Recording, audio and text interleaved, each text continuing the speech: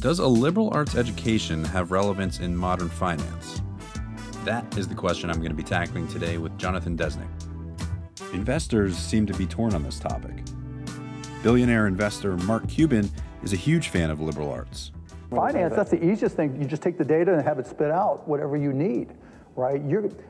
I personally think there's going to be a greater demand in 10 years for liberal arts majors than there were for programming majors and maybe even engineering, because when the data is all being spit out for you, options are being spit out for you, you need a different perspective in order to have a different view of the data. On the other hand, Vinod Khosla, founder of Sun Microsystems and Khosla Ventures, said, quote, "Little of the material taught in liberal arts programs today is relevant to the future." Join Jonathan and me as we discuss. So I'm joined today by Jonathan Desnick, who is a former classmate of mine at Yale. Jonathan, thanks for joining us today.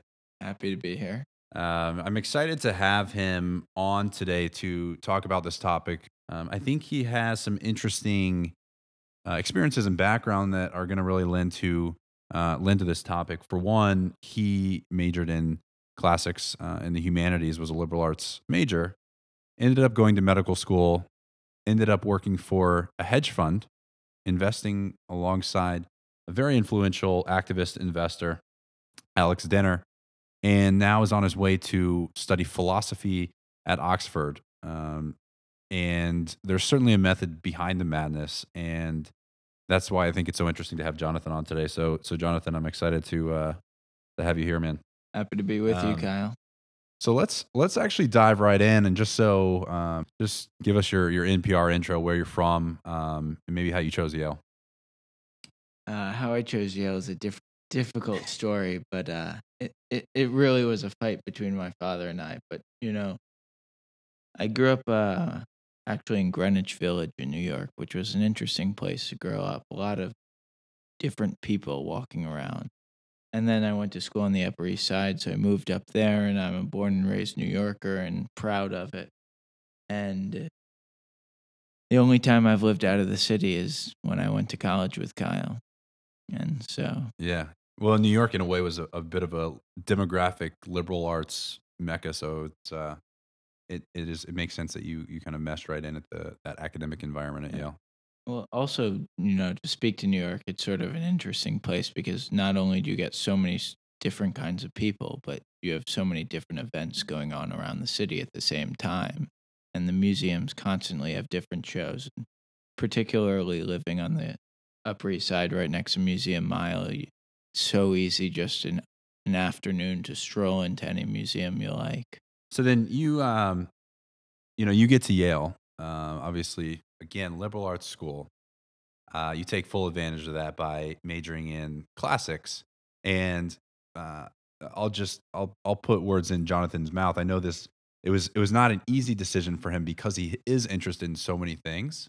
Actually, it was an easier decision. I'd taken something like 7 years of Latin before I got to school, and I'd spent 4 years digging in high school after my freshman year in high school. In the Athenian Agora, which is the ancient marketplace in ancient Athens, where Socrates and Plato spoke. And so I caught the bug of the ancient world, and so it was a natural getting to college. So you'd always had this fascination in the classics in Greek. Yeah. I would love to. We'll certainly get to that. I'd love to dig a little bit deeper into some of your experiences there, because I think that will certainly shed some light on your thought process too. But and then let's jump back. You graduate from Yale. You go to medical school, and you decide to go into investing from there. And I know you'd had a background in you had an interest, I should say, in investing really in college. Walk through your thought process, and we'll get to this topic here and your thoughts, generally speaking, about liberal arts in the data age. But I think that the ability to get into your mind of how your thought process worked in terms of going to medical school and then switching to investing will kind of lay the foundation of why you have the credibility to kind of talk on this topic. I'd spin that a little differently. It's really that I got so interested in investing at the end of college that because I was so interested in that, that's what pulled me out of medical school to go then to work for a hedge fund. And so I guess, I was looking for a really, really big intellectual challenge at the end of college. And I'd studied classics and I took classes on everything in college, really everything. And I felt like I would start a new subject looking for a brand new challenge to immerse myself in a brand new field, which is something you can do in America at a liberal arts school, which you don't, people around the world don't have the opportunity to do. It's such a blessing that we can do that. And You mean study so many different oh, sub? yeah, you Yeah, can take a class in anything. right. Whereas in Europe, from 18, you have to go study whatever you decided. I mean, as a 16 or 17-year-old, how well can you know yourself to decide what you want to study? Right. Well, that's a great point too, because I think the U.S. is very unique in that respect in terms of affording um, its education population the ability to really kind of figure out and explore all the topics that we might be interested in exploring. Absolutely, absolutely. Let's just let's. Where do you think that bodes for us compared to some of the rest of the world that really dictates that its population make a decision pretty early on what their field of study is going to be? Oh, I think you get a lot of really unhappy people who who are fortunate on the one hand to have gotten into something so early before they could really know the difference Mhm. that they become deep enough in it by the age that they're 25 perhaps. I don't actually know. You'd have to talk to somebody who went through the Sure. system, Yeah. but you know, but at the same time, you have to ask the question, do any of us really know what we want to do? Does the liberal arts education just confuse us even more? Do we just, you know, do what we do after college because there's so many different ways we can make the decision of what we want to do. Yeah, I mean, you're totally right. I mean, and I think the real question is, from a economic perspective, a lot of economists and investors and thought leaders make the argument that a lot of the world is actually advancing ahead of us, and I think that's maybe where the concern is where you see some of these countries, like China. You see a lot of these countries out of Europe, even that demonstrate a superior ability in certain subject areas that they probably argue propels them to some sort of advancement. Looking forward, especially given that technology is becoming such an important part of the global infrastructure and economy, um, do you think, just to ask the question point blank, do you think liberal arts still has a place in our world? I think it has just as much a place as it ever did, honestly. I think, liberal arts gives you two really big things. Independence of thought and really being able to think outside the box and draw connections that otherwise may not be obvious. And I think that comes from taking so many different classes and having, dozed off in the middle of class and connected, your tribal art, tribal Indian arts, You never dozed off in course class, though. material to the physics class that you're taking to get into med school. To see connections there, you'd never have the opportunity to be able to do that where you're not taking totally incongruous classes at the same time. Mhm, And being able to go to a university in America and take classes in totally different topics mhm. really allows you to appreciate that far off connections can be made. And if you can carry that with you for the rest of your life, y- Yeah. I think Let you'll go far. So let me I'm gonna do the opposite of that. So you talked a little bit there at the All end about the right. connections. Yep. I'm gonna I'm gonna make you divide those two ideas and dive a little bit more into the first one, which is independence of thought. Sure. What do you mean by that? I think it's being able to, despite what everybody's saying, stick to your guns on what you think and being able to nuance that opinion and differentiate it from why other people are saying it and being able to, be mindful enough to recognize why other people might be wrong, because I think that there's so much herd mentality in this world, especially with smart Ivy League kids who, go work on Wall Street, having worked on Wall Street myself, although, I was lucky to work at a fund where we did everything from the ground up. Most decisions on how to invest are people looking to what other people are doing. And, Mhm. a lot of people, it's not whispering in the ear, but, the SEC filings come out and a lot of people look to that and everyone's following their Bloomberg. And, you know, if there's an article written about it, probably it's already too expensive. Mhm.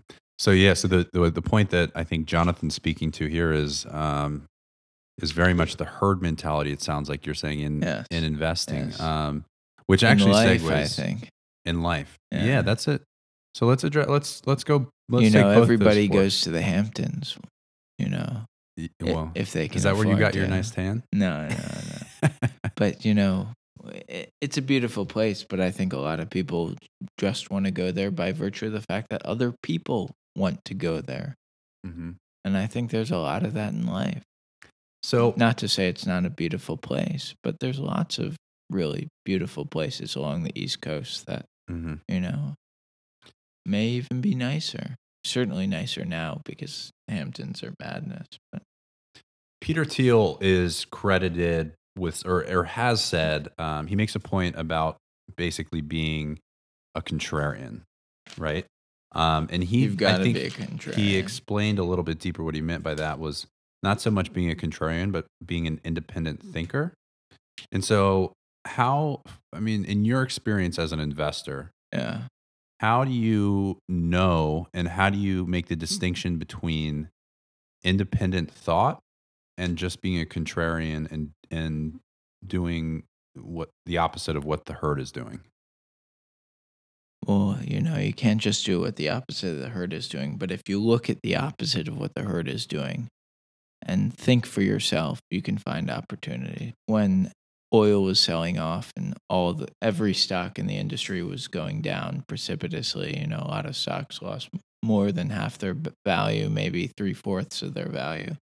There was one stock that was selling off with everything else, which was a liquid natural gas exporting company. They liquefy it and they export it to other countries. Mhm. Well, I looked at that stock and I also looked at the fact that America has an incredible supply of natural gas and that we're definitely headed towards a future where we're exporting a lot of it.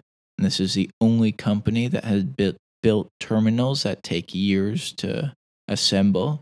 And it was selling off with oil. And I knew that no matter what the price of natural gas would be, it'd be cheaper in America than the rest of the world, like it Mhm. is, because we have so much more.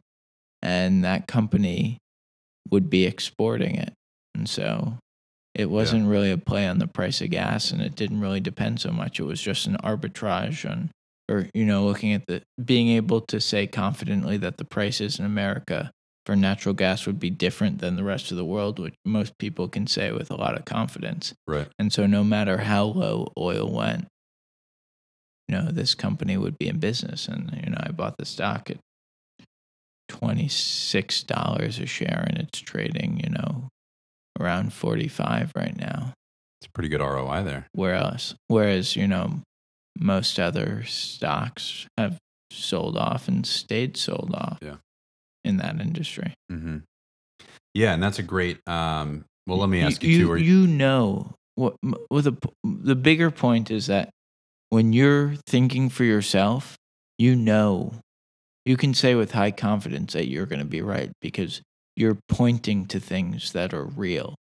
Some things, you have to do a little research on, but when in that case, I definitely had a lot of confidence in myself. And, if you continue to make judgments that are against the grain based off of what you see and what logic justifies, you'll build your confidence in yourself.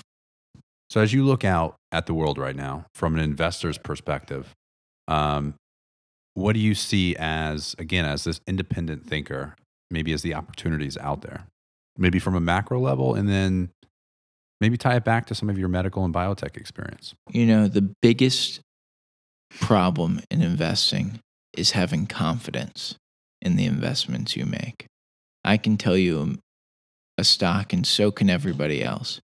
But how much confidence do you really have that the stock I'm telling you when it drops is, still going to be just as good as when it was, 20% higher? Mhm. You don't know. You can't know that, and you can't judge it because you got it from somebody else and you didn't think for yourself in that case.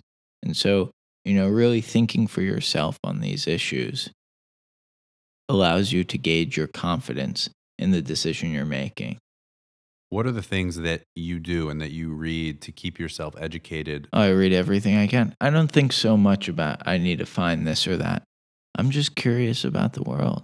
Mm-hmm. And I read the newspaper and I like to know what's going on. And, Mm-hmm. that's how you find things. And, for somebody else, what the advice I'd give them is, you know, it, actually, there's a terrible book written by a great investor who makes the thesis in the title, and you don't need to read any more.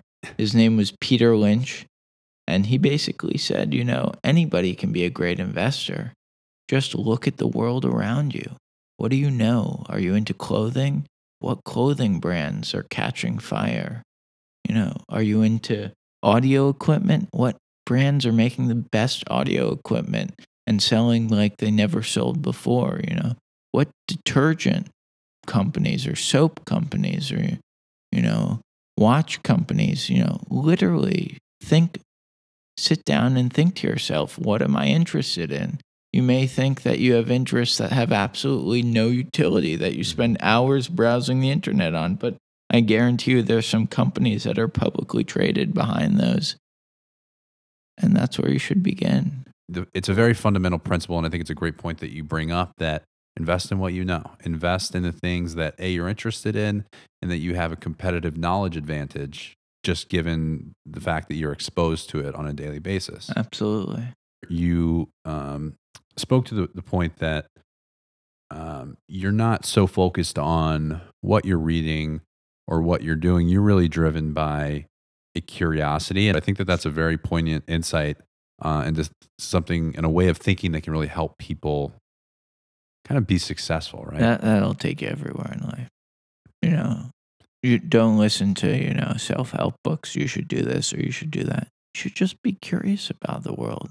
It's just going to lead you to things that you find most interesting. Mm-hmm. And in those things you find most interesting, it's going to lead you into deeper detail without any conscious effort to do so.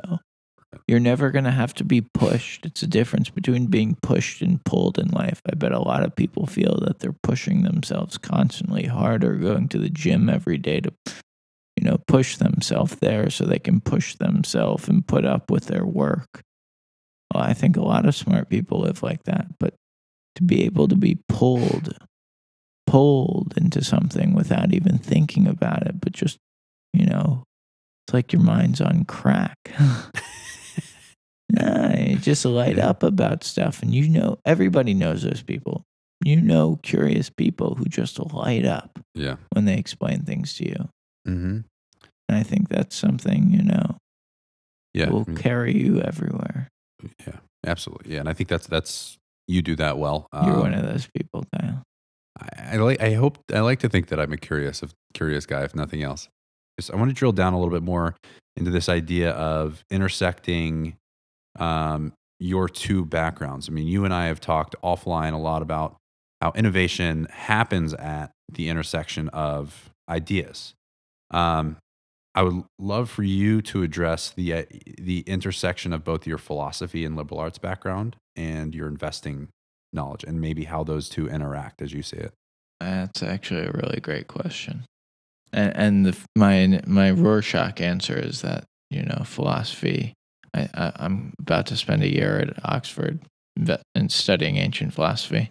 And, while this may sound crazy to everybody I've ever said it to, I think it's going to make me a better investor. A lot of people have said to me that I should just spend another year working at, for instance, the hedge fund that I was working at. But I think that having this liberal arts experience and reading philosophy and reading these ancient texts teaches you so much about the world. And, writing the papers is going to teach me how to think so much better than I could have before. And I think, the ability to think and be honest with yourself and have thoughtful, honest thoughts, allows you to see the world more clearly Yeah. and make decisions more soundly.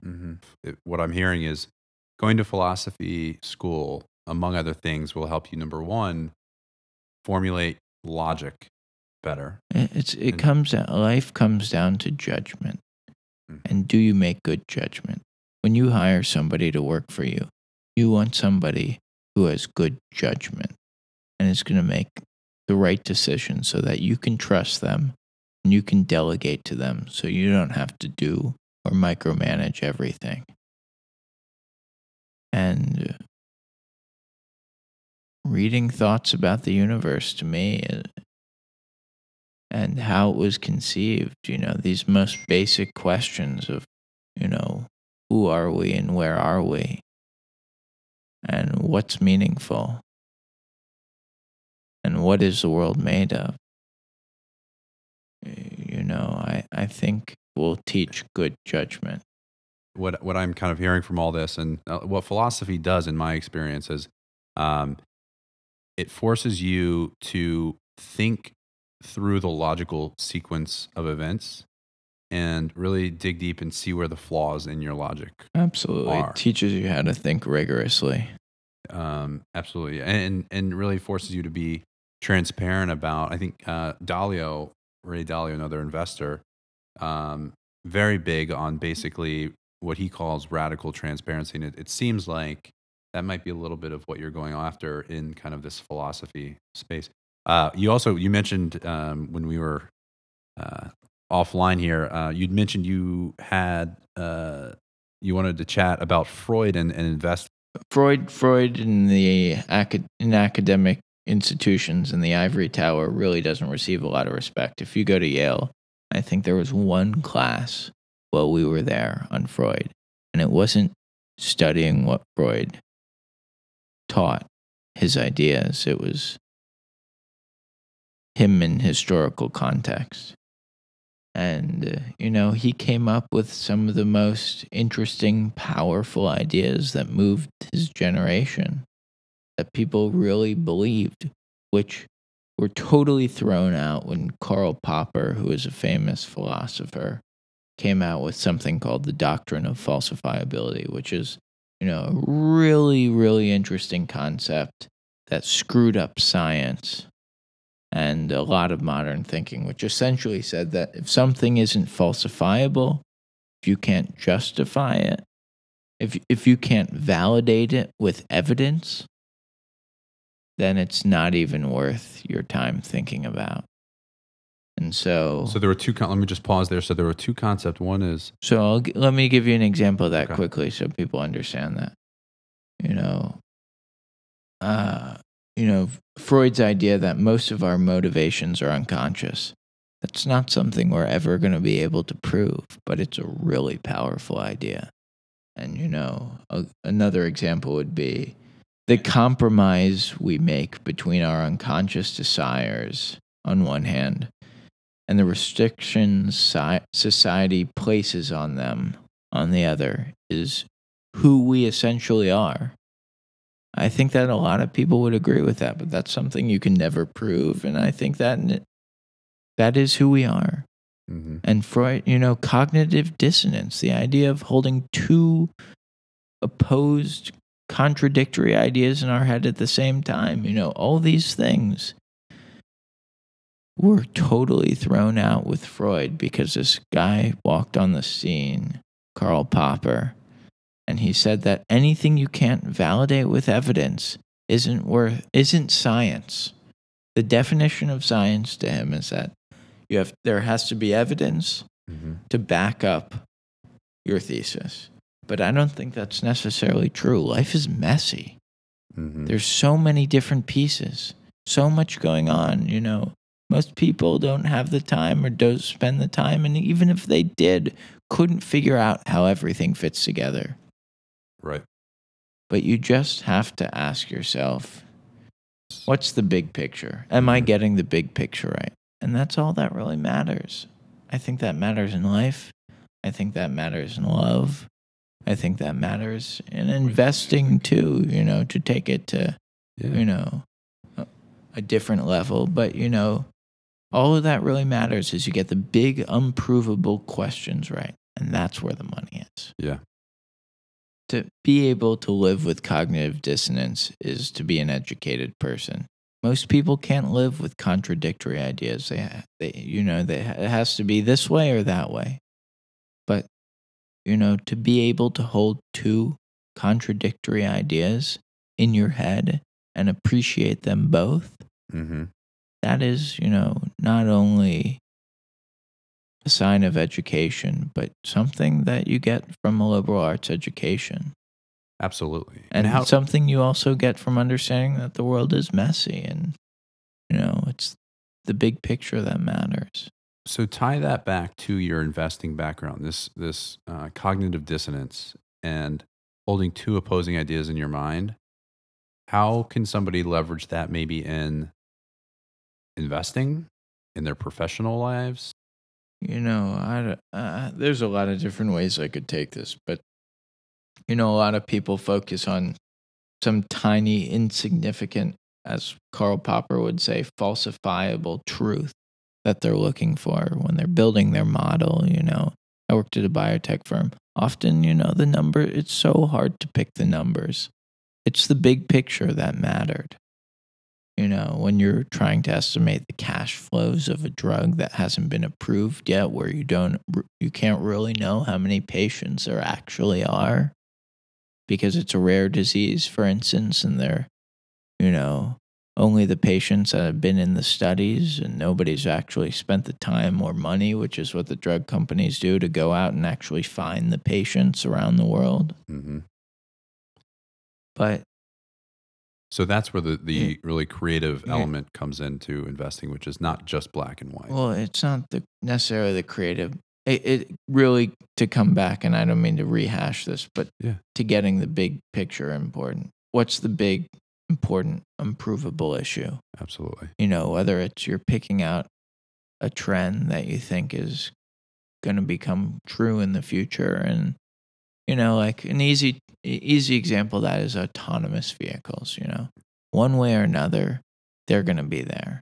And one way or another, whether the laws allow them to be there, you won't be able to sell a car in 5 to 10 years that doesn't have, 27 sensors, wink, wink, because nobody's going to buy a car that isn't ready to be there once the laws change, because the tech will be there. You Right. can look into the future and understand the big picture on some issues. Mm-hmm. The little details of that you can't really know. Sure. And it may look different, but, it'd be hard to find someone who's going to say that, autonomous vehicles aren't part of the future. Absolutely. And there are a lot of other generalizations you can make like that are big picture, where you're not getting lost in the details. And, in terms of investing, all you have to do is go out and find a company that plays into that. Mm-hmm. And having a liberal arts background, perhaps you'll be well-rounded enough and able to think outside the box and pick something more unconventional. How does time horizon play into your thought process at all, into your vision of this bigger picture? So that's a good question. I like to figure out things before. The way I think of time differently from other people. Obviously, time horizon is huge, because the longer it takes for something to happen, the lower your return is going to be. But in a lot of these things, I think if you can spend a ton of time up front paying attention to the future and thinking about the future, which honestly is fun. It's fun to think about the future and to read every article you can get on tech. I love that stuff. And maybe you don't love that stuff, but it's definitely interesting to put together the pieces of the future and then to live into the future and see how right or wrong you were and readjust how you were thinking about it. But, to come back to this, I think if you spend a lot of time up front to get there before other people make the connection, and you buy that stock first, all that matters is that people realize it sooner than later, not that it actually happens sooner than later, because that stock's going to get bid up Mm-hmm. the minute there's a Bloomberg article about it, or the minute it's written up all over the New York Times, and the minute people are talking about it. Mm-hmm. Doesn't matter if the technology is real. The value of the company is going to go up on future expectations, Right. not whether it's happening to that day or Right. Yeah. the month after. That's a great point. It's the liberal arts ability to make a very specific example, the liberal arts ability to tie together 50 different things you've read Yeah. before that publisher Yeah, and to writes that have the article. practice doing that, writing all these different papers in college, you do it almost unconsciously Mm-hmm. when you're constantly reading things and you doze off. I love this image of Salvador Dali, who would sit in his armchair with a ball in his hand, and every time he'd just be about to doze off,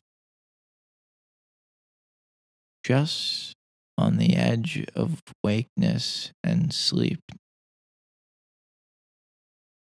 the ball would fall out of his hand and it would wake him up, and he'd pull up his thoughts from the edge of being unconscious into consciousness.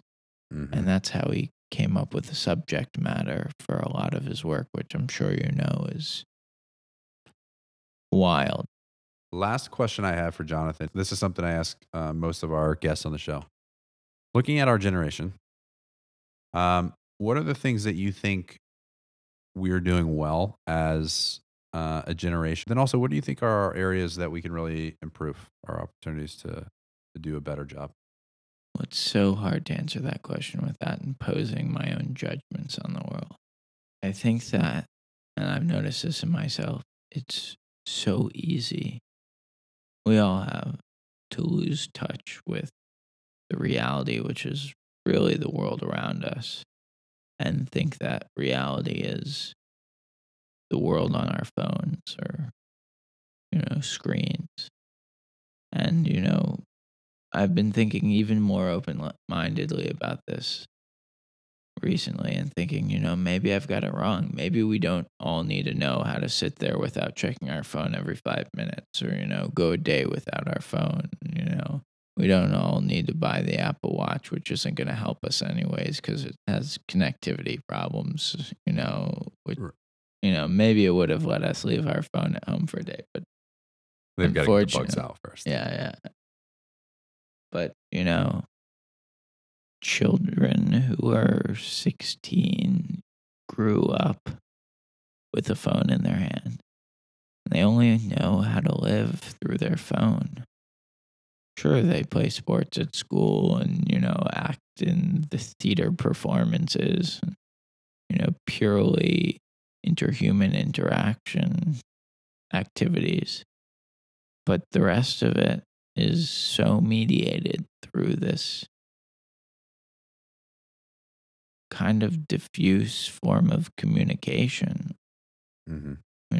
The strongest form of communication is two people talking to each other. You can read so many things about each other that you can't get talking through the phone or texting or by proxy of someone's social media. But yeah, the world is definitely headed that way. And so I guess on one hand, I think maybe people should learn how to not live in that world, but it's hard to learn together with people who grew up in that world, i.e. your peers.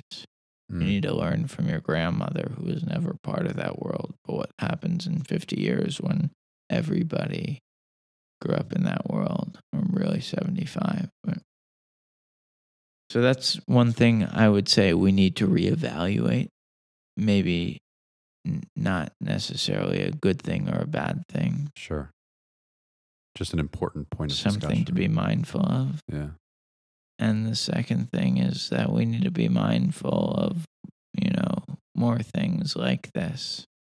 Like this self-awareness of, Yeah. yeah. Of how we live our lives. Most people just live their lives. They're not mindful of them. Yeah, that's a great point. You're right. I think a lot of people don't put a lot of thought into their lives, and we can certainly continue to do that better. And arguably, liberal arts might help us do that. Jonathan, it's been a pleasure. Thanks for being on the show today. Absolute pleasure. We look forward to hopefully having you back in the future, and best of luck in studying philosophy in Oxford. Thank you. Happy to be here. Hey guys, it's Kyle Widenauer. And on behalf of the entire IterationOne team, thanks for listening. As always, we appreciate any comments or suggestions you have. We look forward to continuing to offer you new and exciting podcasts inspired by successful professionals and entrepreneurs. Click subscribe so you don't miss a single iteration.